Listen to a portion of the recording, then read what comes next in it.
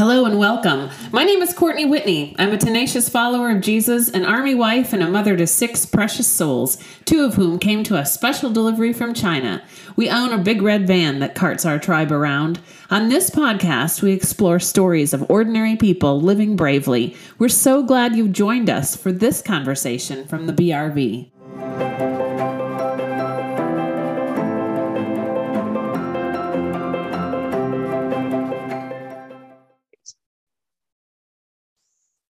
Ladies and gentlemen, I have Susie Legal here on my podcast this week. I'm very excited to have her. I don't know Susie really all that well. I mean, we've met maybe a couple times at church when we've been visiting in Lansdale, but so she's the friend of my in-laws, Henry and Jenny Whitney, and I'm looking forward to hearing, I've only heard bits and pieces of her story, and I'm really looking forward to hearing adoption story. And you've had multiple adoptions. Am I correct, Susie? Yeah. Not multiple adoptions. So Susie, I just want you to introduce yourself and where you live and married and how many kids, and just kind of give me the lowdown on your day-to-day life. Okay. Well, I am living in Lansdale, Pennsylvania, which is right outside of Philadelphia. I grew up in Philadelphia, but went to school in Western Pennsylvania, Grove City College. And there I met my husband. He was from New Jersey. So we're both kind of East Coast people. Lived out in Western Pennsylvania for a period of time after we graduated college, and then moved east in order to be closer to the grandparents and as we had children. We had 10 children. We had 3 biological children and 7 adopted children. The adopted children came to us at various ages, and they were, most of them were considered special needs adoptions, although many of them outgrew those situations that caused them to be called that. And we are also a interracial family because many of the adoptions were also transracial adoptions. And so right now, my husband and I are both Christian school educators. I'm head of school at Philmont Christian Academy, and he is a teacher there and also part of the development team, and he does the dramas. So we've been there for 30 years. Many of our kids went there. The ones who were able to receive an education from there went there. So that's a little bit about where we are now. Actually, we have 2 other children under our roof right now, and they are 2 of our 10 grandchildren. Their mom was our youngest adoption, and she struggles with addictions. And so we are raising the children because she's not able to at this time. Okay. Oh, Susie, I feel like you just filled us in on a whole lot of things. I love that. Thank you.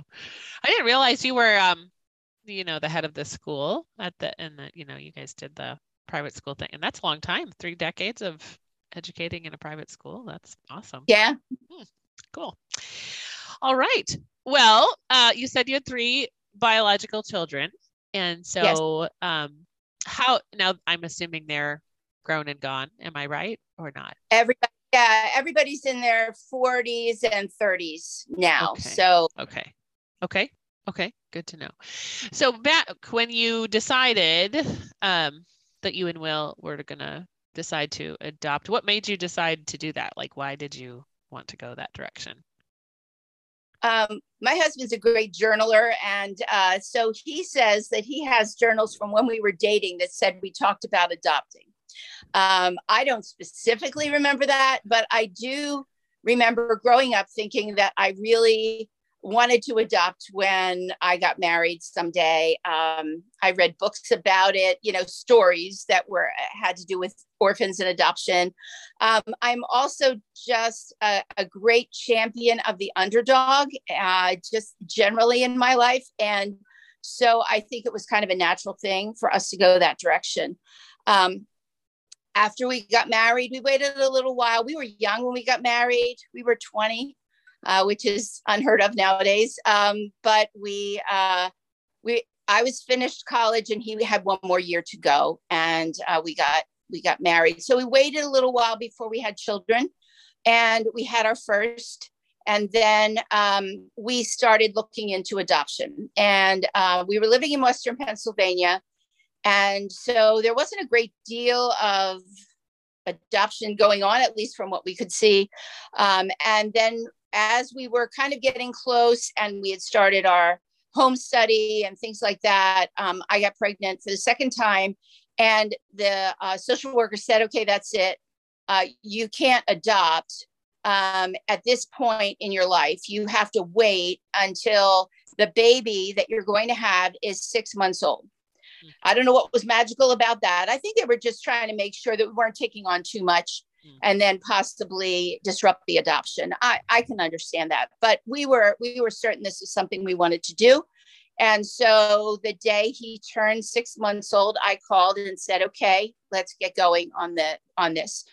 And so then we adopted our first, our son after, and he came to us. He was a little bit older than our oldest child, but that was still like 3. Yes, so you had small people. It was 3. And our daughter was 3. And then our son was about, I don't know, what was he, about 18 months old, maybe something like that, maybe a little younger. And then after that, we just kind of continued on. So he was African-American. And so we had promised that we would adopt more than one African-American child so that this poor child would not be just this anomaly within the family. So sure.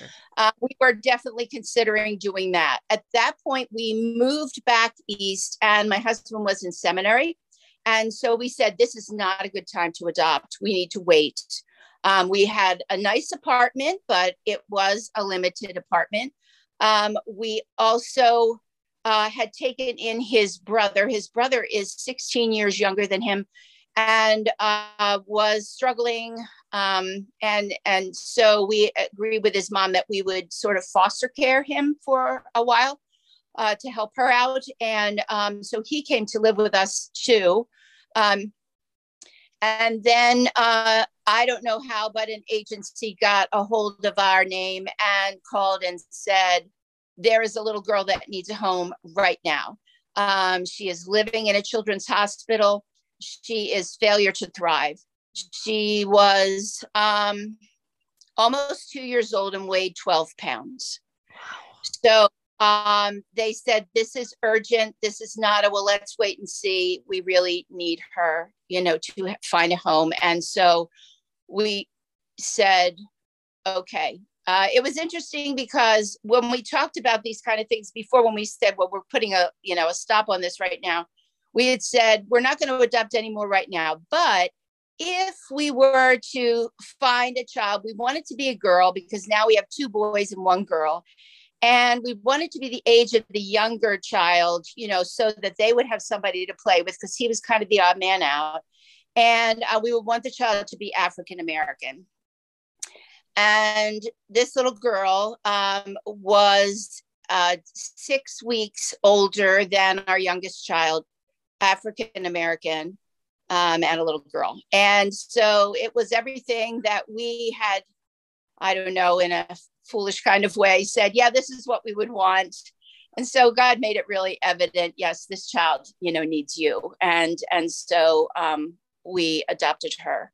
Our first child was placed with us, not because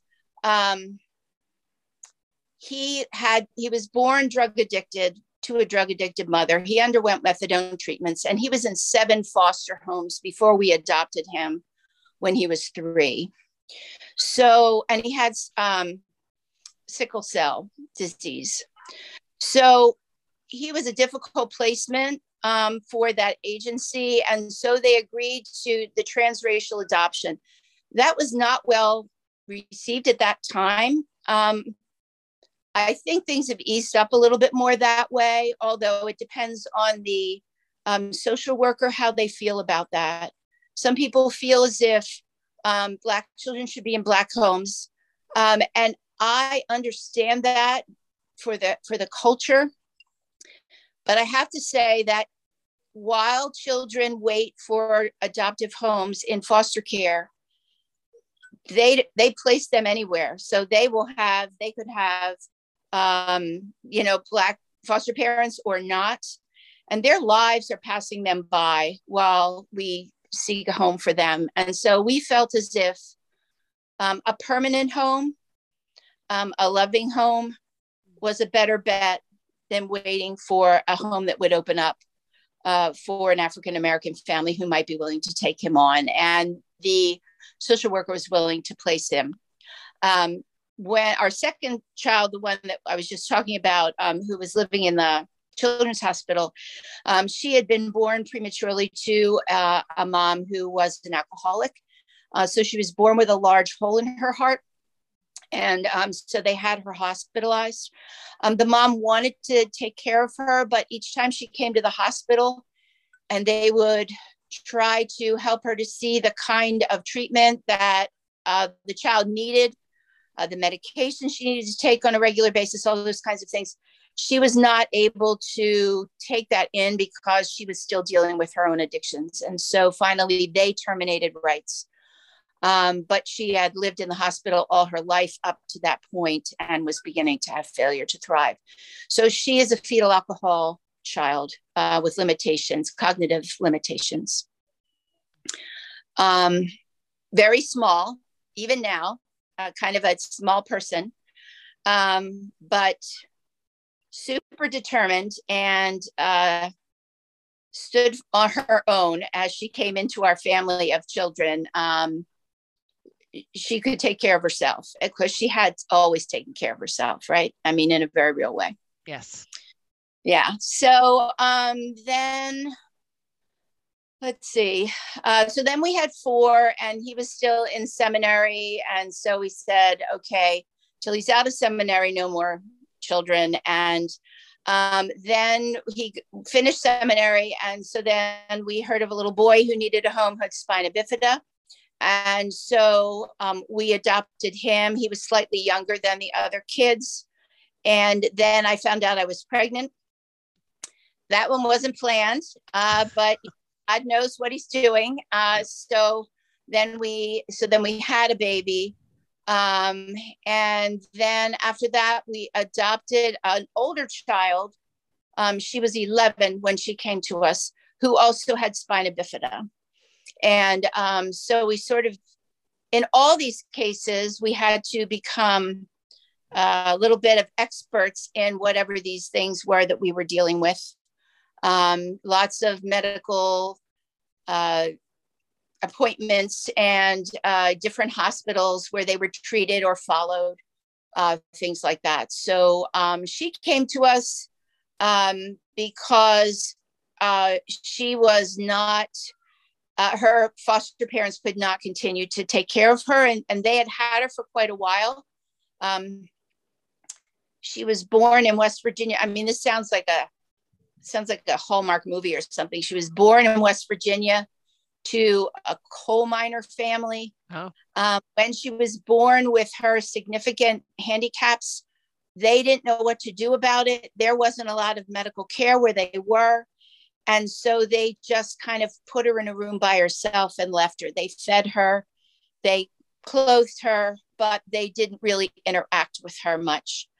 And social services somehow found out about that and then removed her from the home and placed her in foster care. And so the foster mom had taken care of her since she was probably 3 or 4. But she was delayed in many ways. And then, of course, all the physical things that went along with the spina bifida. So she came to us when she was 11. That was another interesting sort of situation because, of course, they get a whole profile on your family, not just on you as a parent. And when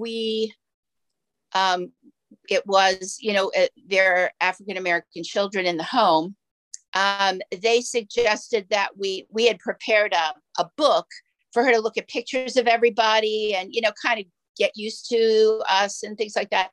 And they did not give her the book. And they told us when we came for her not to bring the children. because they felt that it would be just a huge issue in the small town where she was. So we complied. She got the book when she came to our house, and she still, would go through it quite frequently and look at everybody's picture again. So after she came, so we had a baby, she came. And so by then, we were pretty full.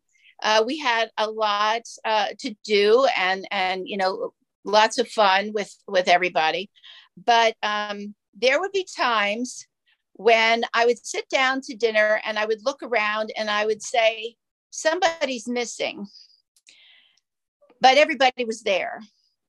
And that was usually my call from God, that it was time to adopt again. And before this, we were pretty involved in seeking out children who needed some help.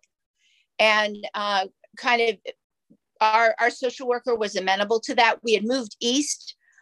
We were working with a county agency. They were very busy. They had a lot of cases. And so they didn't mind if we said, hey, we heard of a kid, here's the information. Could you contact their social worker and see if they'd be willing to place that child with us? But by this time, I didn't have that in me to do all of that. I just didn't have time. And so I said, Lord, you're going to have to take over that part. If you want us to have a child, I'll call an agency and I'll say we're willing, but I can't do all the legwork anymore. And so we knew of a Christian agency in this area. We hadn't worked with a Christian agency before. And so we just called them and we said, hey, we've done adoption before. We're looking to adopt again. We've got a home study done. All you would have to do is come in and update it with information and get to know us a little bit. And 6 weeks later, we had another child because they saw that as an easy way for a placement. And they also knew we were open to special needs adoptions. And that was something that they were struggling to place those children that they had in their care. And so our last 3 children came through that agency, Bethany Christian Services.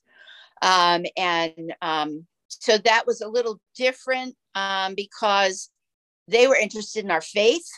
They were interested in knowing that about us. Whereas before that was something that was noted, but not really of any significance in the placements. They were more interested in our relationship with each other, how we handled crisis, things like that would help them know that, be a little more confident that a difficult adoption wouldn't disrupt. So that's when we came to 10. And by that time, we were both 4. And so that's kind of a ending point, or at least back then it was, or taking in much older kids. But by then we sort of felt like, yeah, this is it for us. The Lord wasn't calling us to do any further. So we stopped there. Okay. So Susie, I think you told me this before, but I want to make sure I understand this. You never necessarily you adopted kids domestically, but it was out of the foster system, but you never fostered. Am I wrong? Or right? No. Go?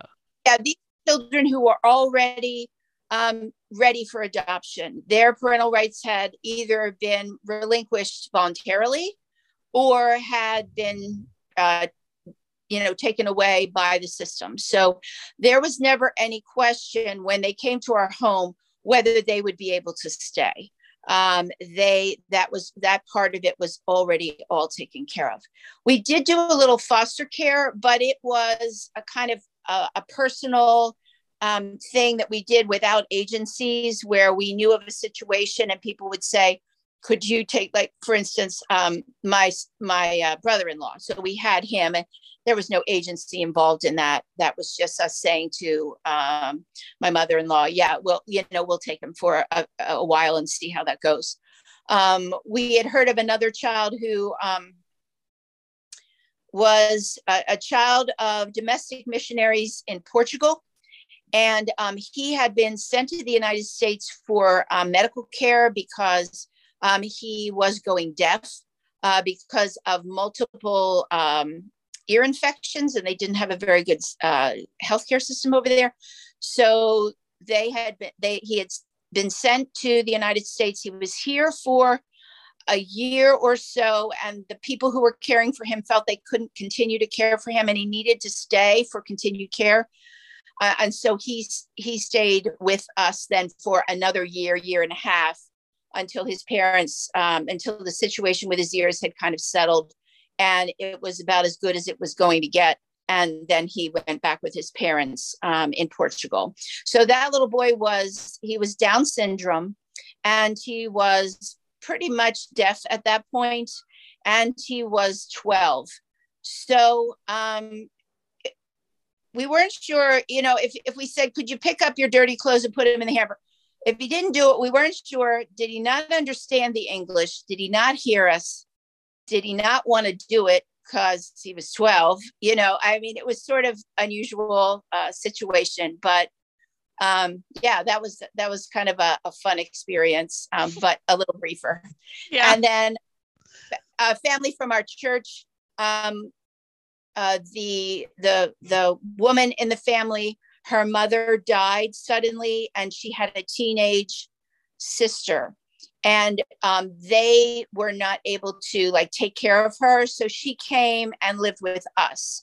So the poor thing had us as parents, and then her sister and brother-in-law as parents. So she had 4 parents. Not sure that was great for her, but that we just kind of shared the duties there. But she lived in our home for a number of years until she graduated high school. Okay. So tell me, Susie, how did you and Will decide that, it sounds like you've really gravitated towards special need adoptions and multiple special needs, different types. Mm-hmm. Was that part of the initial, I want to adopt and I also want to adopt special needs? Was that just always the plan, or did that?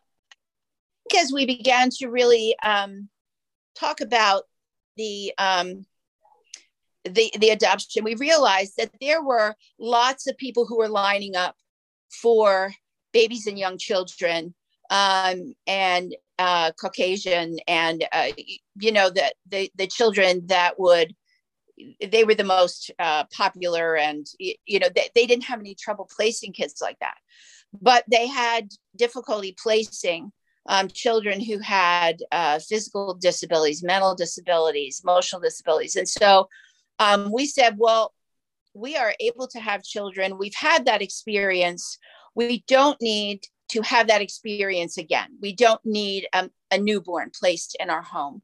Other people might want that experience. It's a wonderful experience, So we said, yeah, we would be willing to take these other kids on. I trained as an elementary school teacher. So I taught for a number of years before I stopped to raise a family. So I knew about kids with special needs. I did, as I said, I've always had a heart for them. And so that was just something that seemed logical to us. And it wasn't a huge decision on our part, or something where we felt worried or concerned, how would we handle it? Maybe we should have been a little more worried or concerned, but we were not worried. Well, that's fine. Oh man. So, okay. Well, yeah, that's great. You and Will were on the same page then when you went for it. It sounds like you both were, yeah, we're going to do this, and that's how it's going to go. That's right. Great. So with all those special needs and trauma and different issues, what are some of the challenging parts of either how you adopted or who you adopted, or what has gone on in your home, or with your biological children? Has there been struggles that way? Tell me about that. I think that there is a difference between adopting a special needs child and birthing a special needs child. And part of that has to do with the fact that, first of all, you have at least a little idea of that this is going to be challenging, and you can read up on it and say, do I choose this or do I not? If you birth a special needs child, You didn't get a choice. Nobody asked you. And you might feel somehow, even though it would be unfounded, you might feel somehow responsible for that special need that they have. And that's usually not the case. It's nothing you've done. It's nothing, oh, if I just hadn't done this or that. No, it's not that. But so you're dealing with a whole lot of different emotions than you are when you bring a child in and you say, well, here's what we got. We're going to go with that. Sometimes it doesn't make it easier, but it is a different starting place, if you will. And so I think that made it a little more doable for us. I always felt as if the doctors that I worked with respected me. And so I felt I could ask questions and they would honestly answer them. They never treated me as if, well, just do what I say and don't ask me why. But it always helped me to know why. And so I would ask why. Sometimes I would make up something in my head, like, well, it's probably this is why. But honestly, for me to go through some of the things that I had to do for them, the way I had to care for them, I had to know why. What's the difference and why does this matter? And I always felt as if I had that, and I had their support, and so that was a great thing too. So yeah, we always thought special needs, and of course, sometimes you when you read the profile, this is the issue, and you look that up and you say, oh yeah, I think I can handle that. But living with it is a different thing, and that is, you go back and you think, why did I think I could do this? And you read it and you go, oh, see, I didn't see that. I tend to read all the positive things and remember those and not remember things that are there. And so then it's like, oh yeah, they didn't lie to me. It was here. But also I think that often you talked about trauma. When we were adopting, that was not a word. I mean, it was a word, but I mean, it was not applied to people. Sure. And so some of the things that you would look at the situation and you would say, well, okay, this child has this handicap, but they've only been in one foster home and they're not very old. And, this is a positive experience. So I think all of the adjustment, that'll be pretty easy or doable.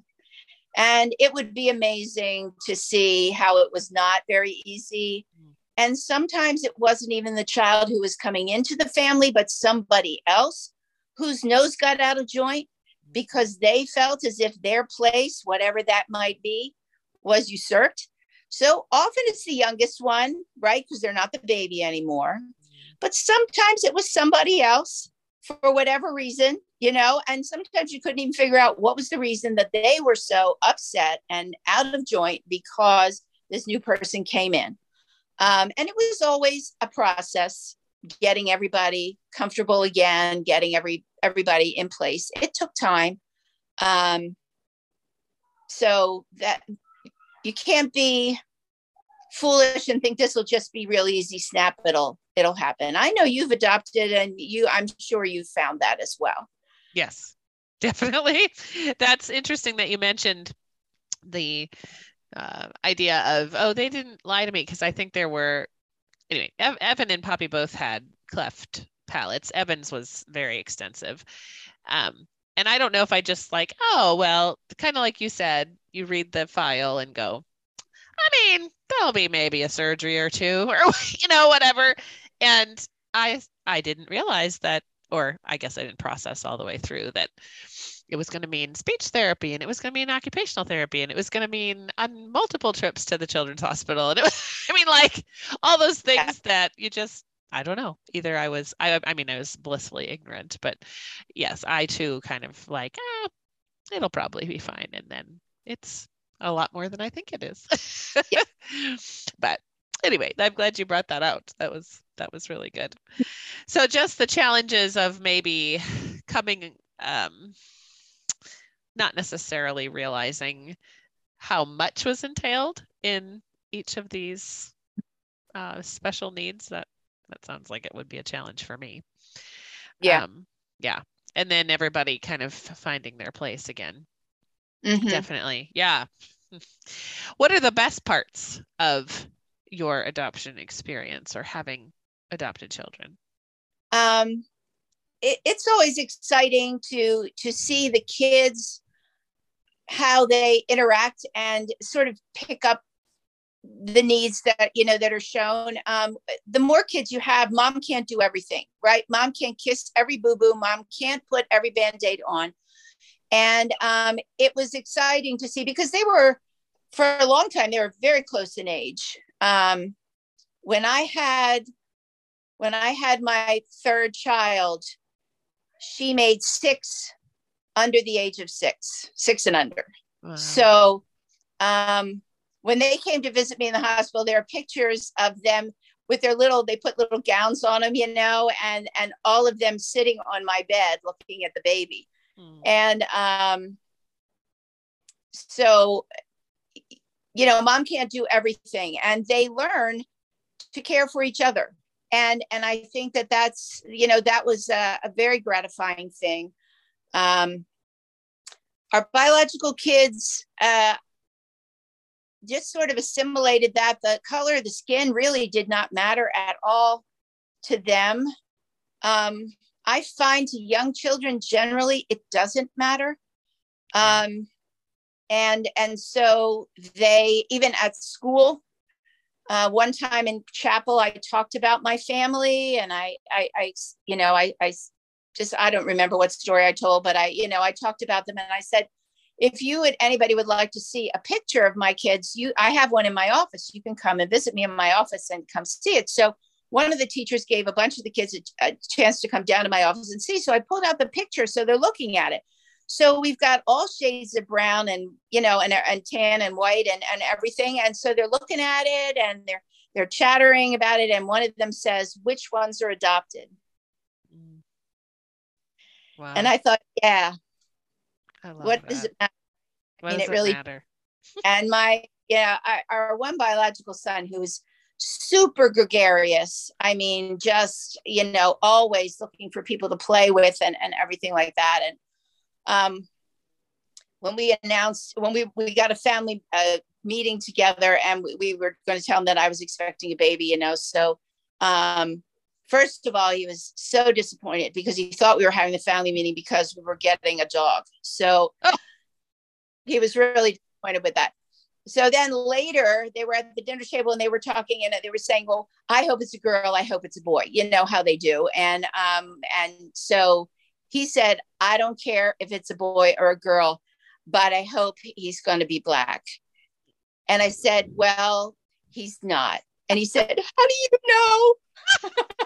How do you know? Oh, mercy. That's so good. Oh, dear. When his friends would come over to the house for a play date when he was little, he would, they'd be having a grand old time, and he would say, are you having fun? And they would say, yeah. And he'd say, do you want us to adopt you? We can't do that. Why? They already have a mom and dad, so we're not going to do that. Oh, yeah, right. What a scream. Oh, my goodness. That's hysterical. There have been people who have asked me, and one point blank in exactly this way, how could you do this to your children?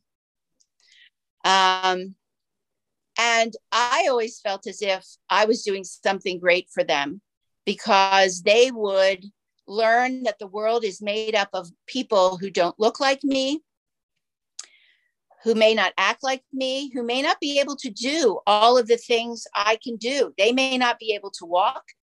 They may not be able to understand or learn to read, but everybody's valuable and everybody counts. And in a family, that's how it is. Everybody's valuable and everybody counts. And so I felt as if I was giving them a great opportunity to see that in action, that's how they should treat everybody that they met in their lives. It wasn't just a lesson or a book they read. They lived it every day. I agree with you. I was just talking with a friend about that as well. The idea that it is, you can learn, yeah, obviously from books and such, but when you live it, it just turns everything on its head and makes it very real. Mhm. So I agree with you. Absolutely. So Susie, how have you and Will, how have you walked with Christ differently, or how has this affected your walk with Christ? I think that initially our thought was maybe not quite this bombastic, but we're great, we're capable, and we can do this. And we found out very early on that we weren't nearly as great as we thought we were. And while we thought we were doing a great thing for these children, that we were providing a family, they were really doing a great thing for us and pointing out how weak and sinful we were, and allowing us then to really get to know Christ and rely on him more, because there's just no way that you could handle all the things that come in these situations without leaning on Christ. And I know there are people who adopt and who do it without Christ, but I could not have done so. Two of our children have already gone on to heaven before us. The first child that we adopted, his mental health issues proved to be much greater than even his sickle cell, which in and of itself was, of course, a huge thing to deal with. And eventually he had to be removed from our home and was in special care. He would go along and do well for a while. We always were in touch with him. We visited him regularly wherever he was, including jail. And he would get into a bad situation. And finally, he was in jail for about a year. And in jail, he did not receive the medical treatment that he needed. I had people from his, from his area of the jail using their money to call me and say they are not taking care of him. He is really sick. You need to do something.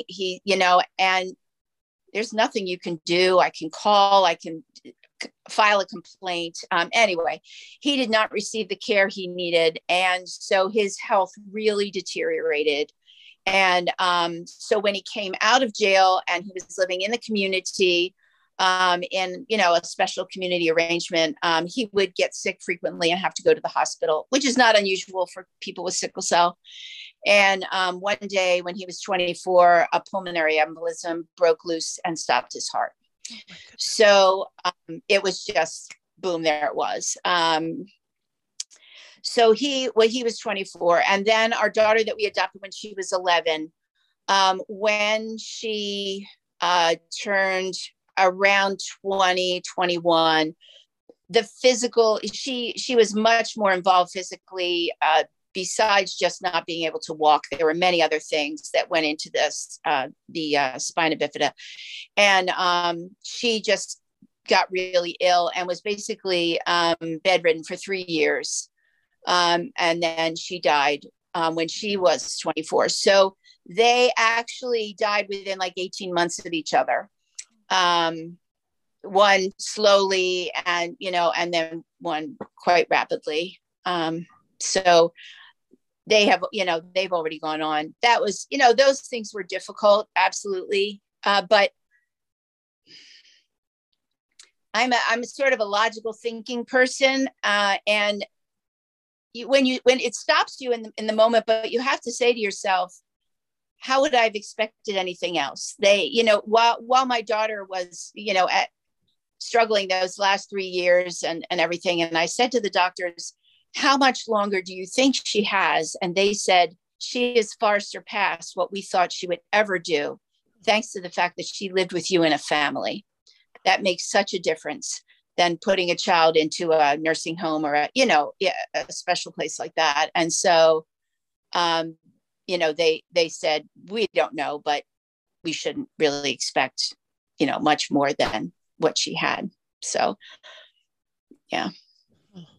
That, I guess I didn't realize that you had lost 2 of them already. That's also very intense. So Susie, do you ever get this question where people say, I guess maybe you alluded to the answer to this, but I'm curious what you say to people if they say, like, why would you bother, if you will? Why would you bother with kids who have multiple issues, or isn't that too taxing on you, or why do you have so many, or those kinds of questions?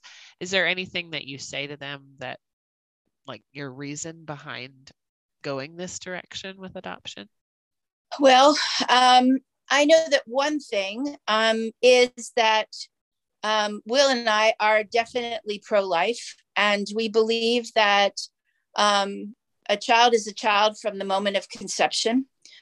And so then the logical next step is, if we want everyone to have these babies, then we better be ready to take the babies where the women are saying, I can't do this. My circumstances are such, or the circumstances that led to this child are such that I cannot parent this child.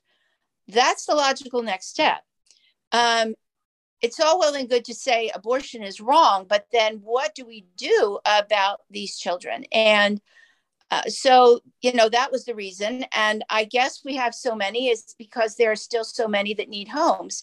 And so we felt as if, until we got to the place where God said, okay, that's enough for you, then we just kept going. And I think that it wasn't always easy, to start the process again and do it again. It was always exciting, it's always exciting. But there would come a point at which I would say, oh boy, I think I made a mistake this time. There would be that there is so much more I have to learn about this child, and, all those kinds of things.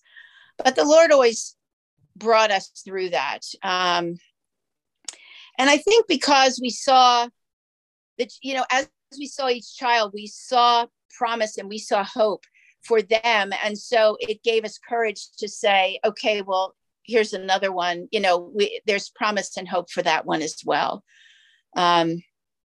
So we just kept going. People don't really ask me why so many, okay. But why at all? I don't think that they're callous, but I think that they do just look at themselves and say, how do I view myself, and what are my strengths, and how much energy do I have, and how would this be possible? And they can't imagine it.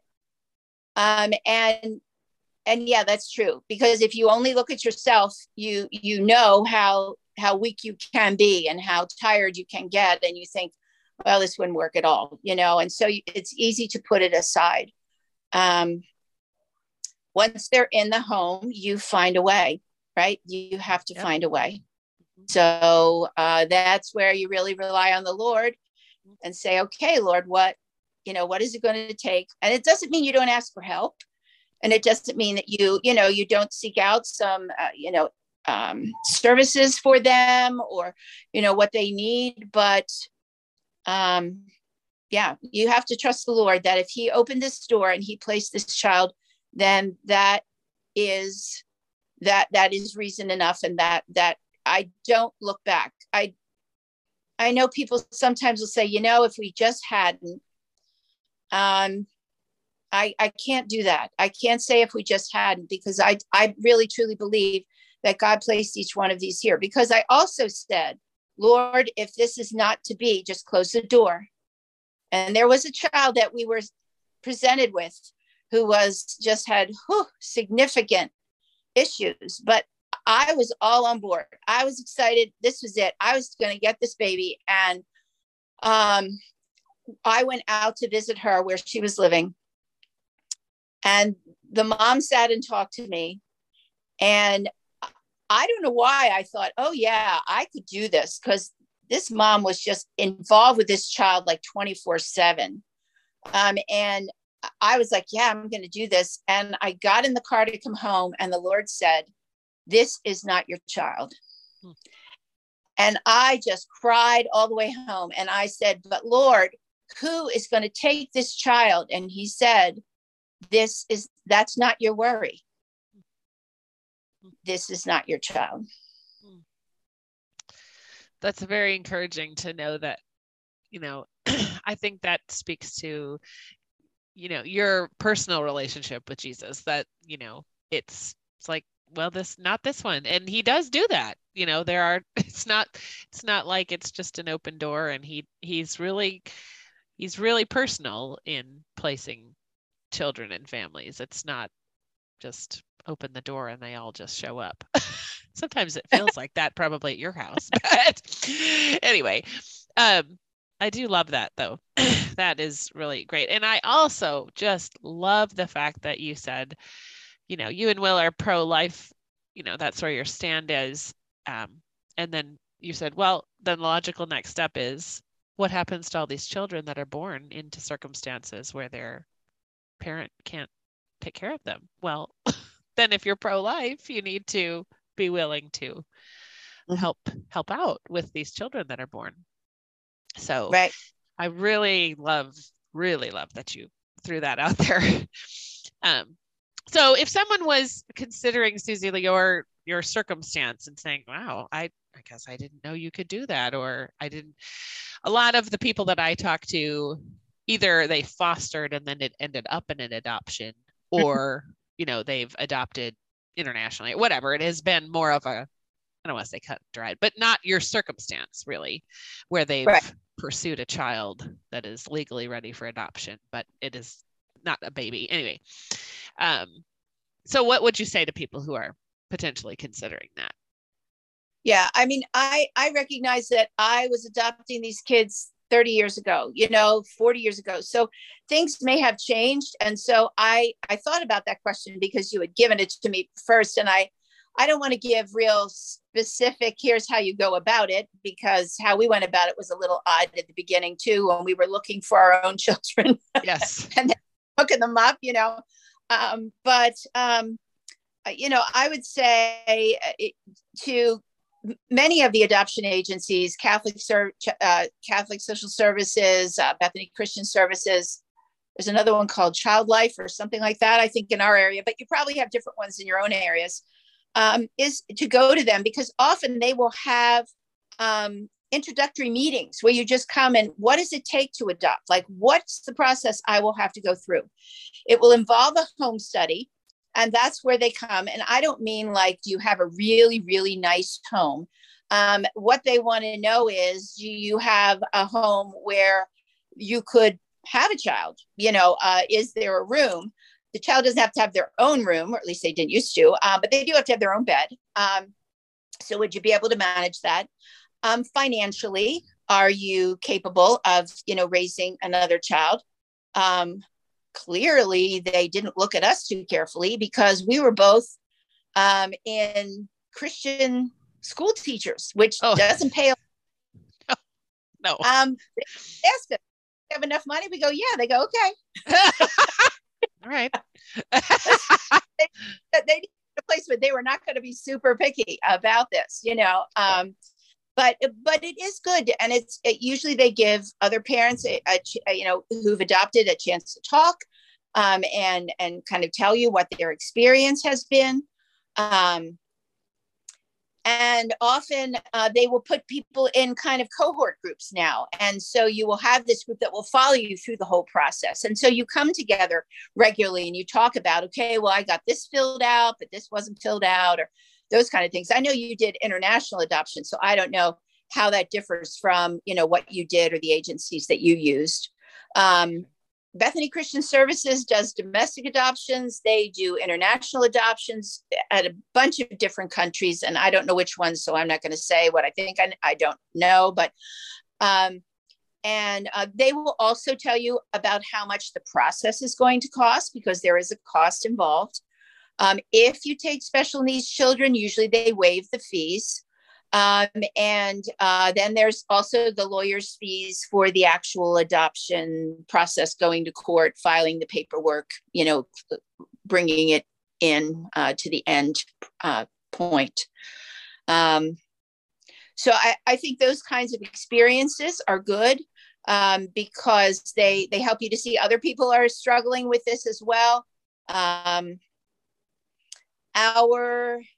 story is not typical, obviously, and different too, because we were both on the same page. So I can't address, people who have qualms about it, and those are legitimate, and they come from a variety of places. Might come from your family, if there was some family situation, could come from your culture at large.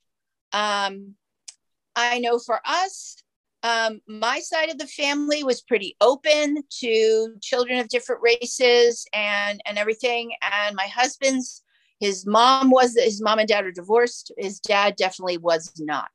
And so we were estranged from him for quite a number of years, because he was not only not, in other words, not like, I'm not a fan of this, but okay. He was outspokenly against it. And we did not feel like we wanted our adopted children to be around him and feel that, because he would send gifts and money to the biological children and nothing to the others.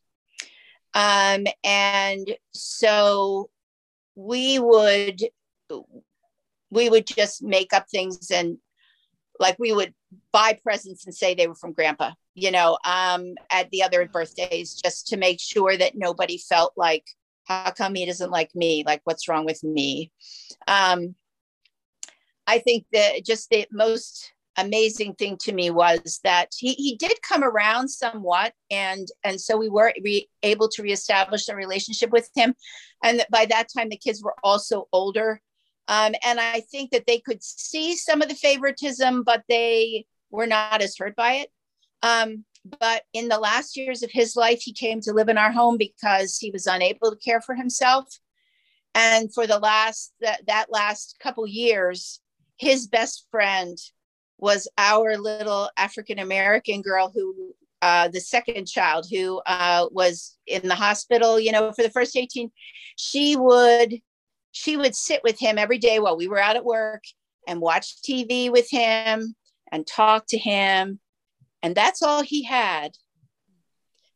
And at that point, I wonder what was going on in his mind, about how he had treated, some of the kids and things like that, because she was his best friend at that point. That's beautiful. I mean, it's beautiful and sort of heart-wrenching, I guess, all in the same way. But, it just, anyway, that's such a, I love that, I guess, that I know she didn't necessarily, you kind of had shielded your adopted children from his. He was cognitively delayed. So, I mean, while she could, she was really not super aware of, things that maybe would have not passed by somebody else, they would get past her. But by then he didn't have any choice, and he was kind to her. I mean, he was not unkind to her at that point, but just, I wonder what went on in his mind as he thought about earlier, and the thoughts and things, that he had and said, and those kinds of things. And I was just thankful to the Lord for that opportunity for him to maybe realize something that he might not have realized otherwise. Absolutely. Susie, and also, I guess I didn't think to ask you this as we were considering how we were going to talk about things, but I am curious, as you consider, like, you started adopting in the 80s. Am I wrong? Let's see, 76. End of the 70s or 80s. Yeah. Mm-hmm. Okay. Yeah. So I feel like you and Will were sort of somewhat of an anomaly even in Christendom, if you will. I don't remember. I mean, I grew up in the church, and I don't remember meeting a lot of families who were adopting or fostering at that point. I feel like there's more that I'm meeting now. How did you deal with that? Was it even more challenging because of being sort of a lone ranger, if you will? Yeah. I guess I didn't really think about it that much. I know that several families from our church did begin to foster and adopt, based on the fact that we were doing it and it seemed to be, going well. And for a while, we ran an adoption kind of group for people who are interested in adoption and trying to help them get hooked up with agencies and things like that, to try to share what we knew and help them out, to get started in the process, because it's not always easy. I remember when we were starting, and I was calling agencies that were just in the phone book. Now, we were in Western Pennsylvania in a rather rural area, so there was definitely not a lot of stuff going on out there with this. But when I would call and I would explain, and more than once, a social worker would say to me, "Are you able to have children?" And I would say, "Yes." And they would say, "Well, then that's what you should do." How odd. And so yeah, it was sort of more of a journey figuring out how to get started. And that's why we try to help other people, because we figured they were having the same issues of, I'm interested in adopting, but I have no idea how to get started with this. So yeah. But I don't know. It didn't bother me that I was the only person doing it. I had friends who had children my kids' ages, and so we just hung out together or whatever. So it didn't feel odd. Okay. All right. I was curious about that little piece. Well, Susie, as we wrap it up here, do you have anything that we haven't touched on that you'd like to, either a thought you want to leave with people, or anything that maybe we didn't talk about that you would like to throw out to everybody? I think it would be that adoption is hard. It's just hard. And sometimes we romanticize it and we think, gee, what a wonderful thing. That is so great. And maybe as Christians, and I have to say I'm guilty of this, I think if I step out there and I'm doing something great for God, he's going to make it easy for me to do it. And he and I have had quite a number of talks about, hey, you see what I'm doing here? Could you not just, give me a little help and make this easier? And that's just not the way it goes. But he does make it possible. But the idea of adoption is that you're giving a child a chance that he wouldn't have, because he has a family and he has somebody in his court. Somebody has his back. But it doesn't mean that every one of them is going to be able to fully take advantage of that. It's not always a happily ever after. Our kids have had many struggles. Some of them came through pretty unscathed. Some of them really had a lot of struggles. And some of that was their handicaps, but some of it was also the trauma that they had experienced, or just that feeling that adopted kids have of, why did my mother not keep me? You can make up the best story you want. You can have a story from the agency that says this mother was only 14 when she had this child. She could not care for that child. And you can tell a good story, and you can do your mom gave you life. That was her gift to you. And, and the Lord gave you our family. But something inside of them says, what was wrong with me? Moms keep their kids. Moms love their kids. So what was wrong with me? And it's not their fault. You know what I mean? Our first son always was asking, why didn't my mom love me? And he had so much trauma from the 7 foster homes and everything. When he was in counseling, he was only 7 at the time. And the counselor came out and she said, this is what he said today. I said to him, why do you think you were adopted? And he said, because I was a bad baby and I cried too much and I wouldn't stop. And so somebody else had to take me because my mom couldn't take care of a bad baby. So nobody said that to him. Nobody ever said that to him. You know, that was his story. That's a story he made up. So he was never fully able to take advantage of what we were trying to offer him. And some of them can, and some of them can't. But it isn't easy, but it's definitely worth it. And if God is calling you to do it, then don't hesitate, do it. Because he will enable you to learn and grow and become a very different person than you would have been had you not adopted. Can you agree with that? Oh, my word. Every day of the week. Oh, my goodness. Yes. And I only have 6 and only 2 of them are adopted. But I wholeheartedly agree with you, Susie. That is 100% the truth. That you really do become someone you just can't even.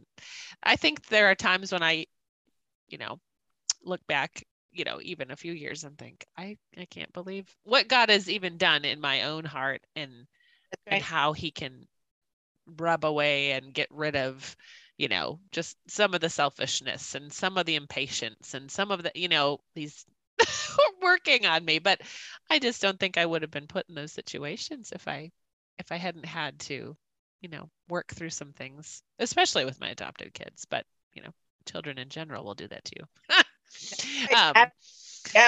Yes, that's how it is. Oh, Susie, thank you. It has been so good to chat with you, to hear your story. And it's so encouraging. I love that you just said, if God's calling you, then don't hesitate. Just do it. Do it. It's not going to be easy. So don't pretend it's going to be, but just do it. You have to do it. That's right. That's right. Good. Oh, well, thank you, Susie. Thank you. Thank you. I really appreciate it. It's been my pleasure. Thanks for inviting me. Yes. Thank you for listening to this conversation from the BRV. We hope you enjoyed the discussion and that it inspires you to live out your own brave story.